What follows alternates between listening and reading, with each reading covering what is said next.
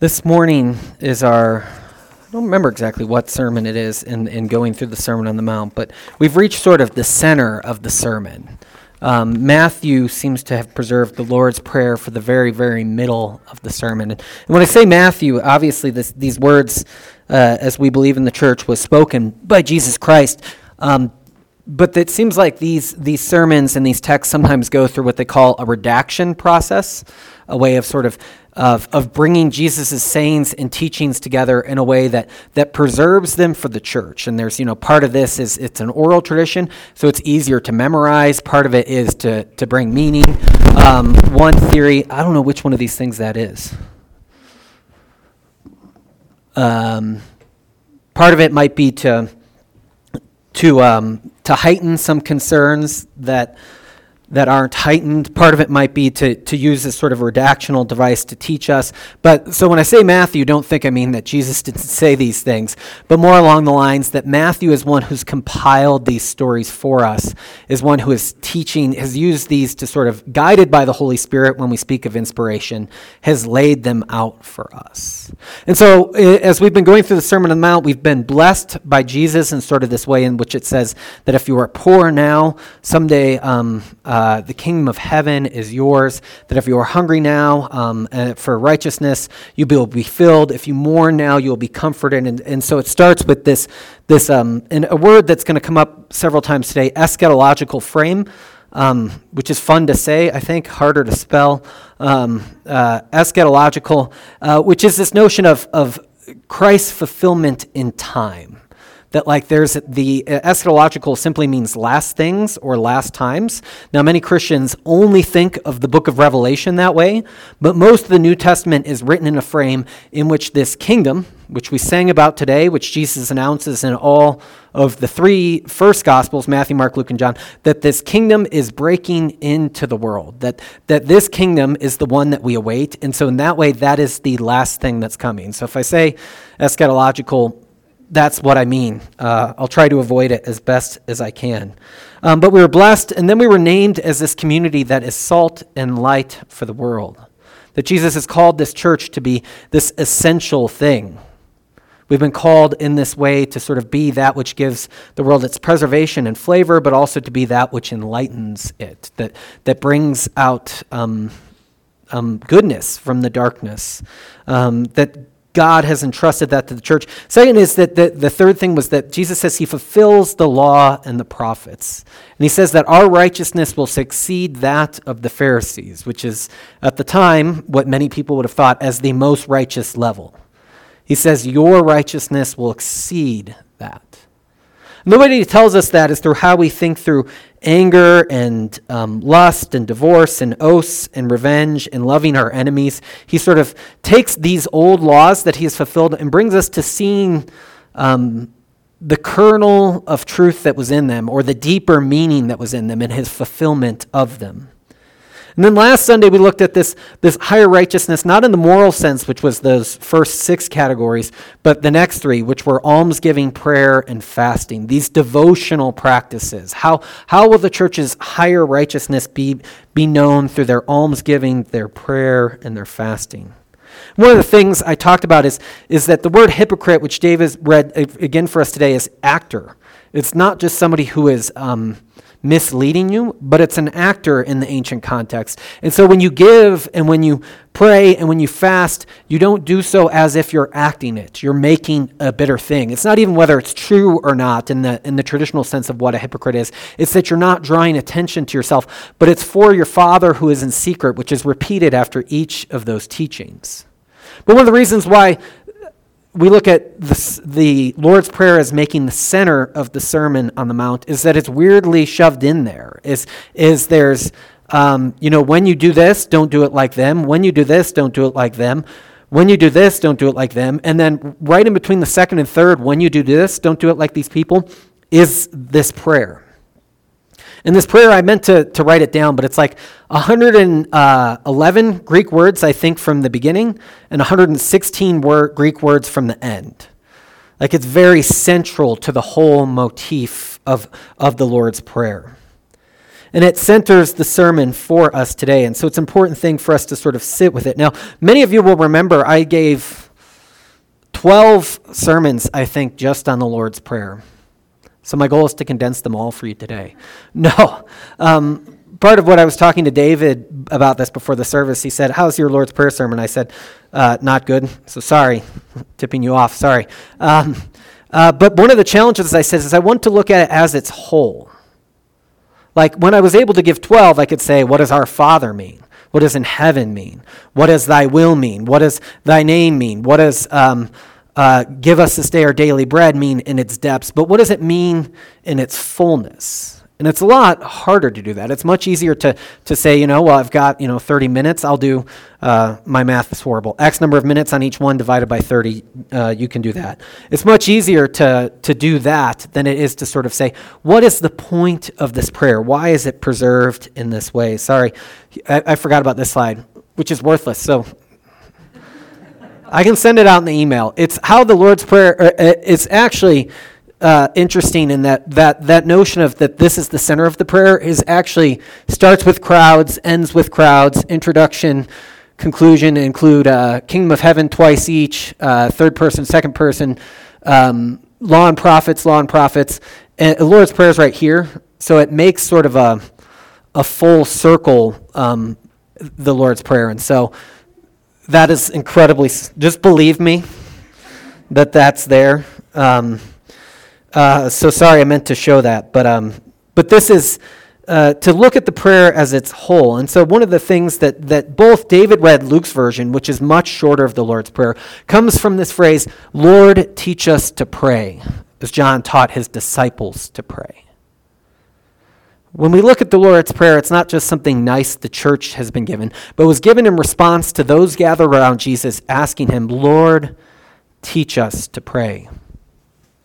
Matthew's introduction is this then how you should pray. This is then how you should pray.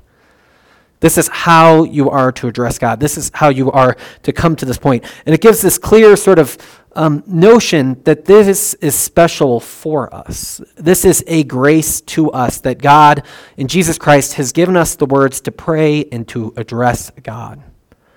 One of the reasons why I think it's important to put it at the center of the Sermon on the Mount is because it frees us from the ethical flatness you can take away from the Sermon on the Mount. You can think that this is just instruction for me to toughen up, to become the type of person that God has desired I come all on my own. And what Jesus has enabled here is for us to pray for that, to pray to God, to pray to know our Father, to pray to be in this spot. That Jesus has taught us to pray is our way of becoming the type of people that God would have us be, to be able to speak in this way. And so as we heard from David, there's two warnings that sort of come, is don't pray on street corners, and don't hop up, don't use lots of phrases to impress God. So the first is, don't pray to flatter yourself, and then don't pray in a way to flatter God. Luther has this great quote that says, prayer should be short, frequent, and intense. And you certainly can get that from the Lord's Prayer. It is short, it is frequent, and it has an intensity to it. And so Jesus has given us and instructed us in this prayer so that we can become like him. One of as we think about the Lord's Prayer as a whole thing, is that the goal of Matthew's gospel is rarely that we would pray to Jesus. There are New Testament passages that talk like that. But as we see in the Sermon on the Mount and other portions, it's for us to move into the Jesus space of this, to become adopted children of God, to sort of put on that character, to become those whose life are hidden in Christ, and so that we pray as Christ prayed. That we in some sense move into God's holiness, that in some sense we become, through this prayer and through other things, like Jesus. And so when we address our Father, we address our Father through the posture of the Son. And so this is for us to sort of bring into ourselves. And so the prayer begins with our Father who art in heaven, which is a nice way, because you would think that if you heard the earlier teachings, you don't pray in public almost. But our Father suggests that there are other people there. not my Father who is in heaven, not only you, Father, who is in heaven, but our Father who is in heaven. That we become the church through that first address. We become the people capable of praying to the Father in heaven together. One of the early church thinkers on this said that creates the church in some way. That we all gather together and pray, our Father creates us as the church in a new way. And when we went through it line by line, which I'm going to try not to do today, I do want to say that there's an instance to push back on fatherhood language for God. First off, Matthew, towards the end of the gospel, says, "Call no one else Father." It's almost as if this is a term uniquely reserved for God's relationship to us. And so if you think, well, the fatherhood language is too tied to my Father, Matthew almost is saying towards the end, yeah, that was a misattribution of Father. Father is God the Father and God the Father only. There's a way in which that is true. The second is that this is a revealed name for God in a different sense. Most of the language we have for God is all metaphorical. And so God is like a mother hen. God is like womb-like in his love, compassionate. These are feminine images for God, but they're almost all used in a metaphorical way, which is a grace for us that we are given the freedom to use metaphors for God. Yet the fatherhood language for God is really not metaphorical, especially on the lips of Jesus Christ. It becomes more binding in that way. It is the revealed name for God. And so one of the things that I always say about this is that there's a quote that we use that I didn't put up on the screen today, which is that you can notice antiquated forms of the church by how uncomfortable they are with the triune formula, that God is Father, God is Son, and God is Spirit. And I don't mean to wash away that can raise serious questions for us, but through joining the church, through joining this language, through learning to be in this way, it becomes that which is native to us, even if it's a struggle. And so that is who we are as his people who pray to the Father. And Matthew's gospel is this way of bringing us into that space of knowing this. Each one of the almsgiving, the prayer, and the fasting is seen by your Father who is in secret. But one of the things I wanted to sort of bring out today for us is that the Lord's Prayer in this eschatological last times way comes out of pressures. It comes out of intense context in which this kingdom is coming to earth. There's two ways that we can say that. One, I'll put this up, is the already and not yet of the kingdom in which we talked. There is an already in which Jesus is announcing the kingdom amongst us, performing these acts of healing, feeding people. There is an already in which this kingdom is taking root in the world. Bonhoeffer has this phrase that the kingdom sinks its seed down into the ground and it becomes something that is growing in this space by the will and the work of God. But there's a not yet as well. We still live in a world of hunger. We still live in a world of injustice. We still live in a world in which our sin and other people's sin can go unchecked. We still live in a world of revenge and retribution. And so there's this already not yet of it. The theologian Rowan Williams talks about he was recently interviewed and he asked what he would hope for theologians today that are learning. And he said, I'd hope that they gain some of the pressure in their lives that produced the New Testament. That the New Testament comes out of this notion in which this kingdom is coming that is birthed in Jesus, and it is for us to be the anticipation of it, to be witnesses to it, to have that be what is near to us. And it creates this way in which the world we are in is in some sense either a lie or a mirage or a facade, in that we begun to see the real world as it's going to come in its fulfillment in Jesus Christ and his kingdom. And so there's this way in which we do theology from the present often. I think that sometimes the New Testament, or often the New Testament, asks us to do theology from the end. To think about what is the end going to be like and how does that enforce how we live in the moment? How does that bring us to where we live in the moment? If you think of the commands that Jesus has gave us about lust and divorce and anger, it's almost as if to say the end of that is murder. And so we live in the present trying to put away those things.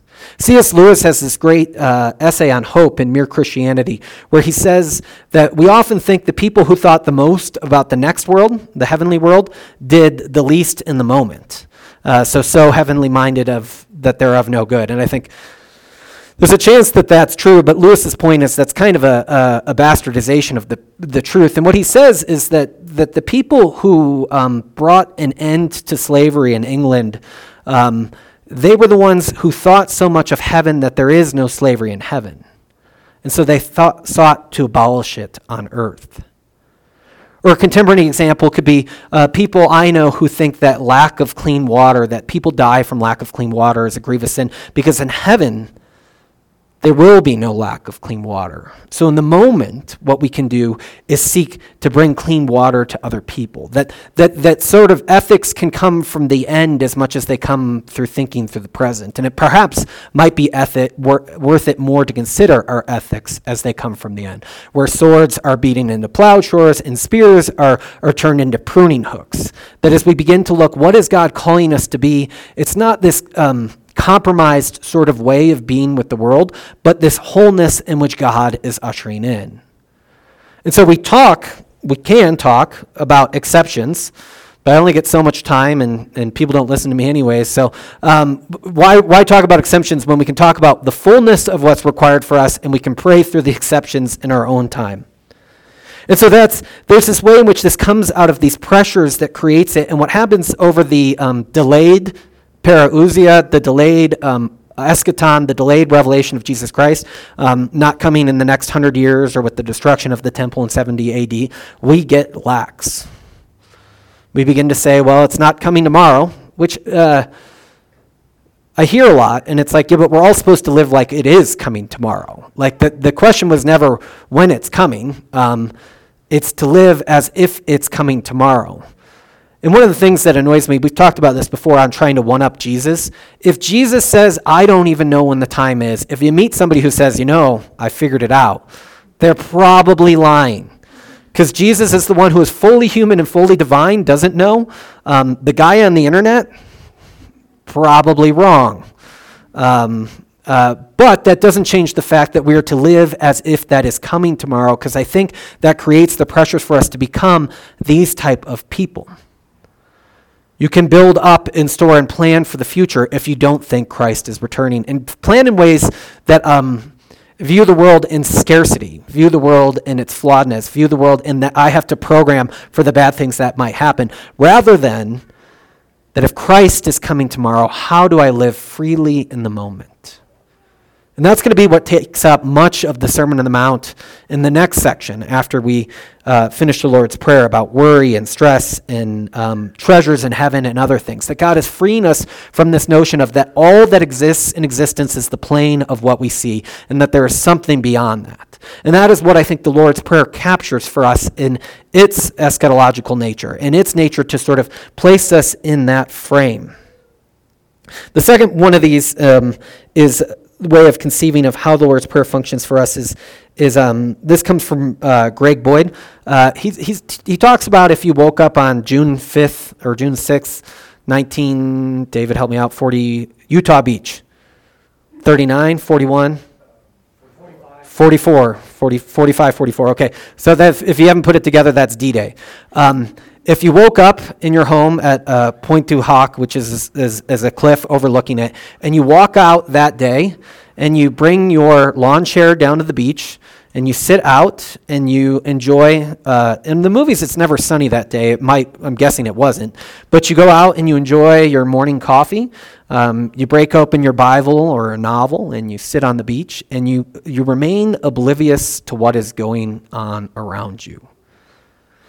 And one of the ways that Boyd brings that out is that the church, with the pressures of the New Testament today, is trying to live as if there isn't this cosmic battle, this cosmic warfare, this cosmic way of changing and fighting over the world around us. And instead, we bring our devotional down to the beach.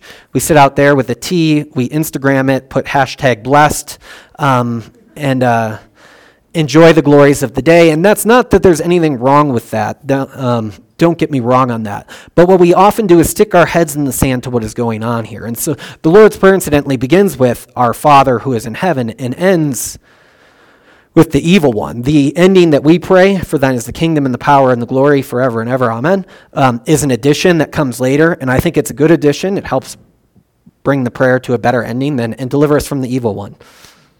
I think the church in its wisdom added, it's 2 verses, Chronicles and something else, as sort of a doxology to the prayer. But this prayer stands in this world in which there is a Father in heaven and an evil one we are asked to deliver to at the moment. We often pray evil, by the way. And again, the Greek is open to evil one. But if you didn't want to say deliver us from the evil one, it would almost be more correct to say deliver us from the evil. That would be the other translation. So evil one is possible, but if you want to just say evil, the evil. Side note, life seems to be too short for anybody to learn a new way to pray the Lord's Prayer. The way we learned it, whether it's from the King James or the NIV or just from our household growing up, we never change. And so that Be Thou My Vision, I could use this as a sermon analogy as if I meant to do it. We have a new version of Be Thou My Vision we've sort of adapted to, and I pasted the old one in. And so it created this divide between people who know the lyric, the chorus to the new one, and people who know the old one. We have that happen with the Lord's Prayer, and many churches do. Is it trespasses, sins, or debts? Now I will say, you can go listen. That was a weird side note.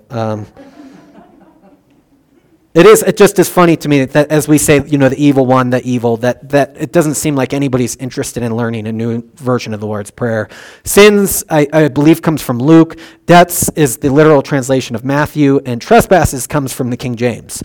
And so those are the sort of 3 ways in which people pray that portion, all meaning the same thing. I don't think you get away from that.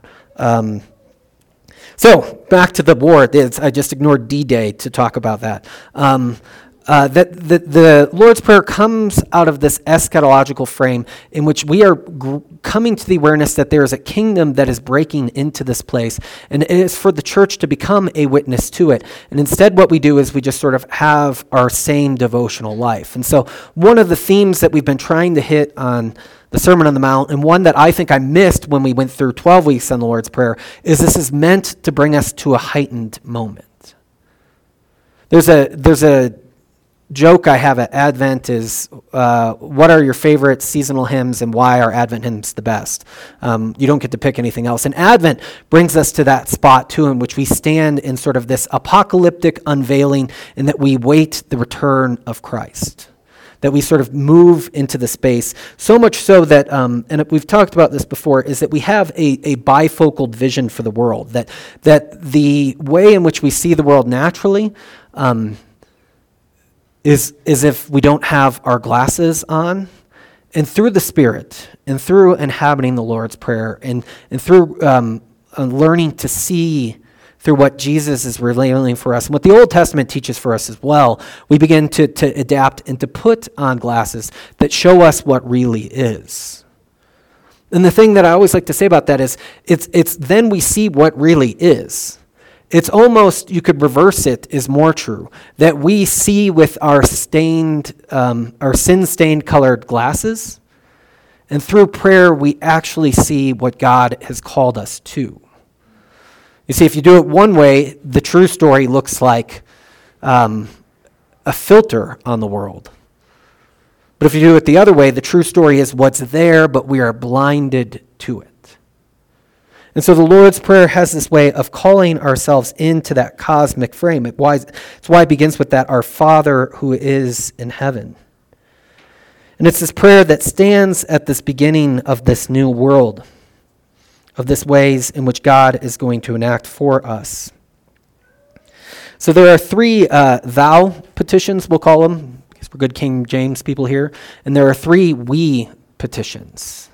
And I just want to frame each of them in that eschatological way briefly, and then I'll have one more point to close. The first is our Father who is in heaven, and that sort of begins the address, and we talked about that pretty well already.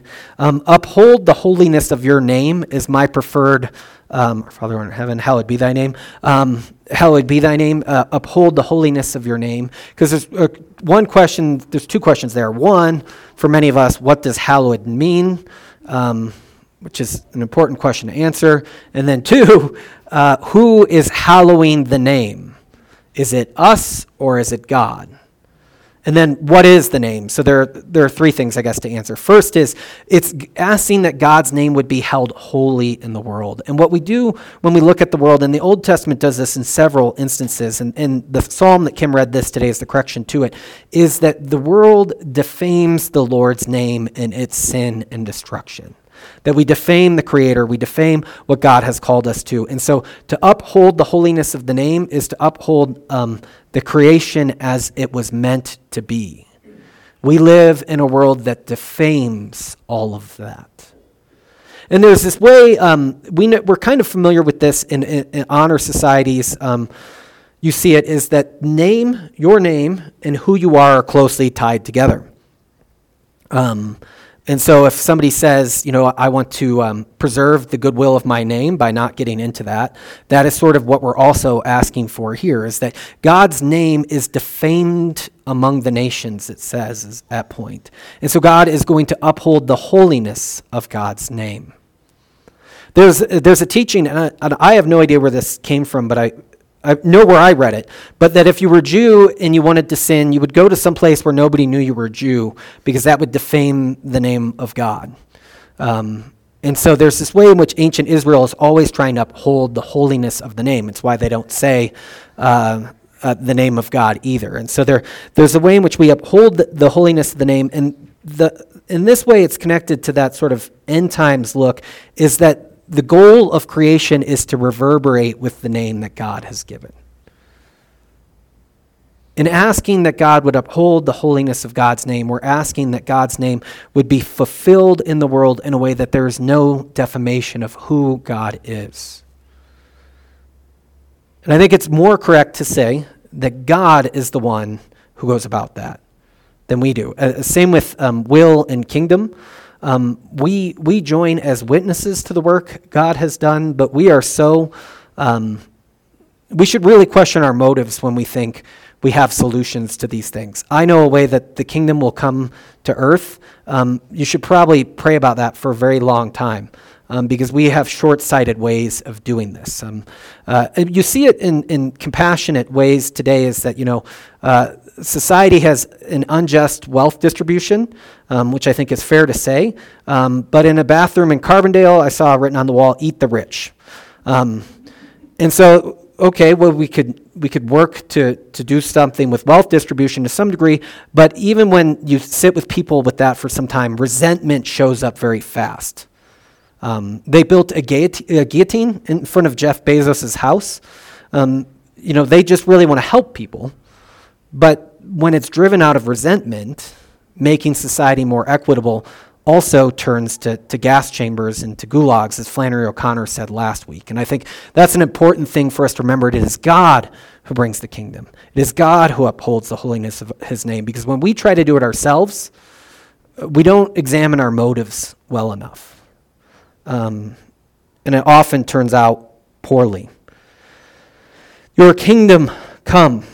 The three Gospels that begin the New Testament are phrased with Jesus announcing the kingdom coming into the world.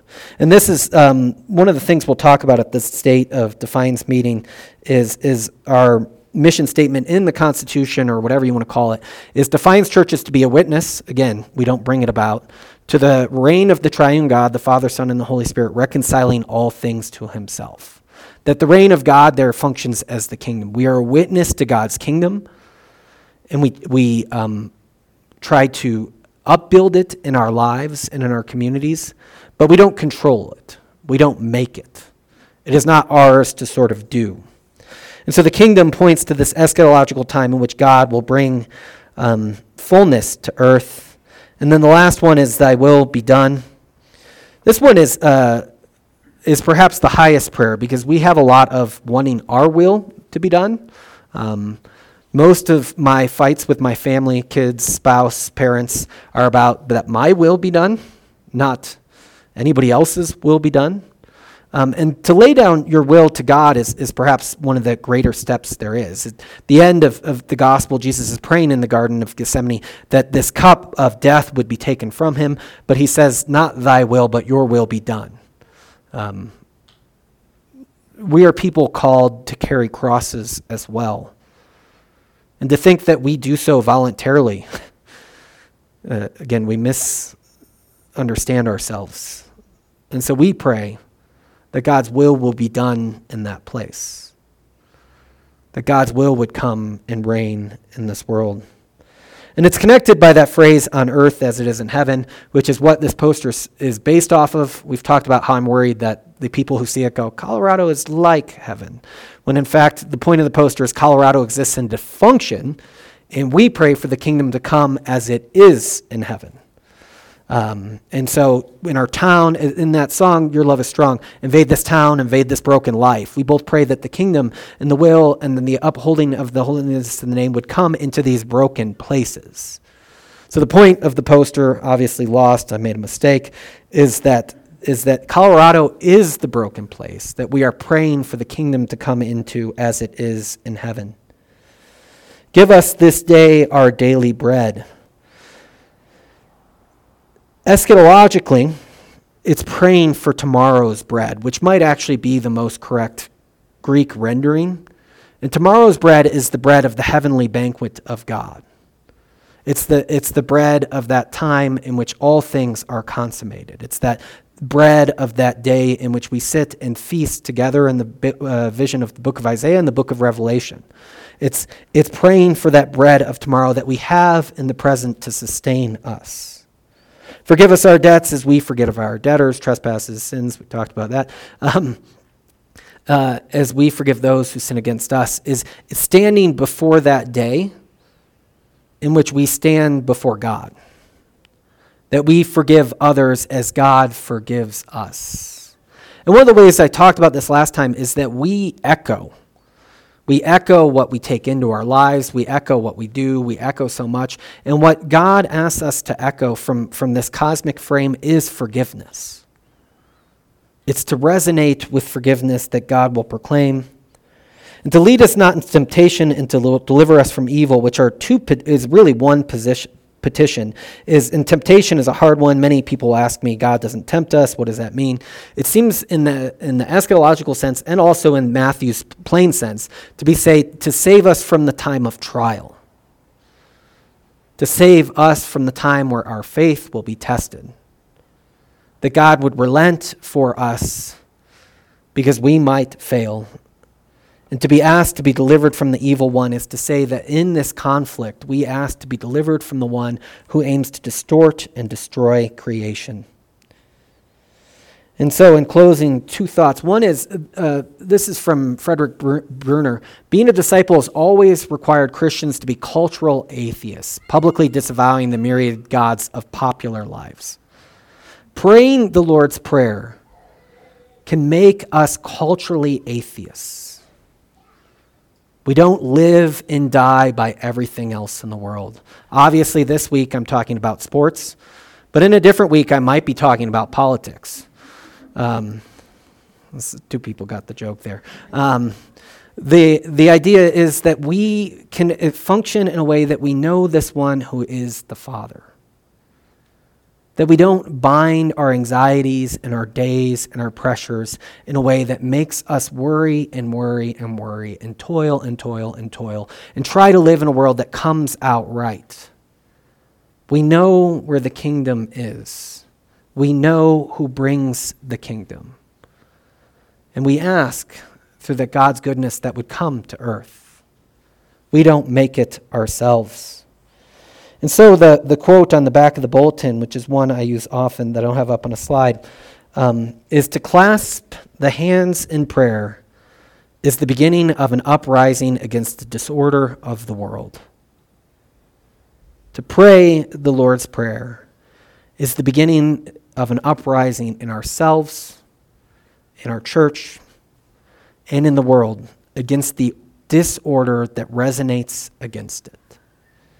If we learn to pray the Lord's Prayer within the level, the cross pressures of a battle that's raging on, or whatever analogy you like to use from that, we become those who know that in this prayer begins the seeds of our pushback on the disorder of the world.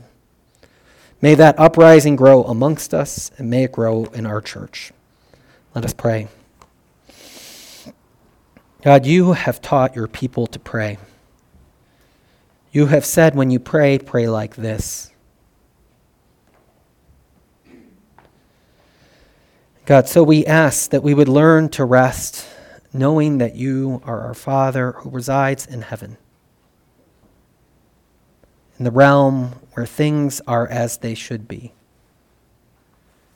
And in this realm where they aren't, we pray that your name would resound, that your will would be revealed, that your kingdom would grow, here as it is there.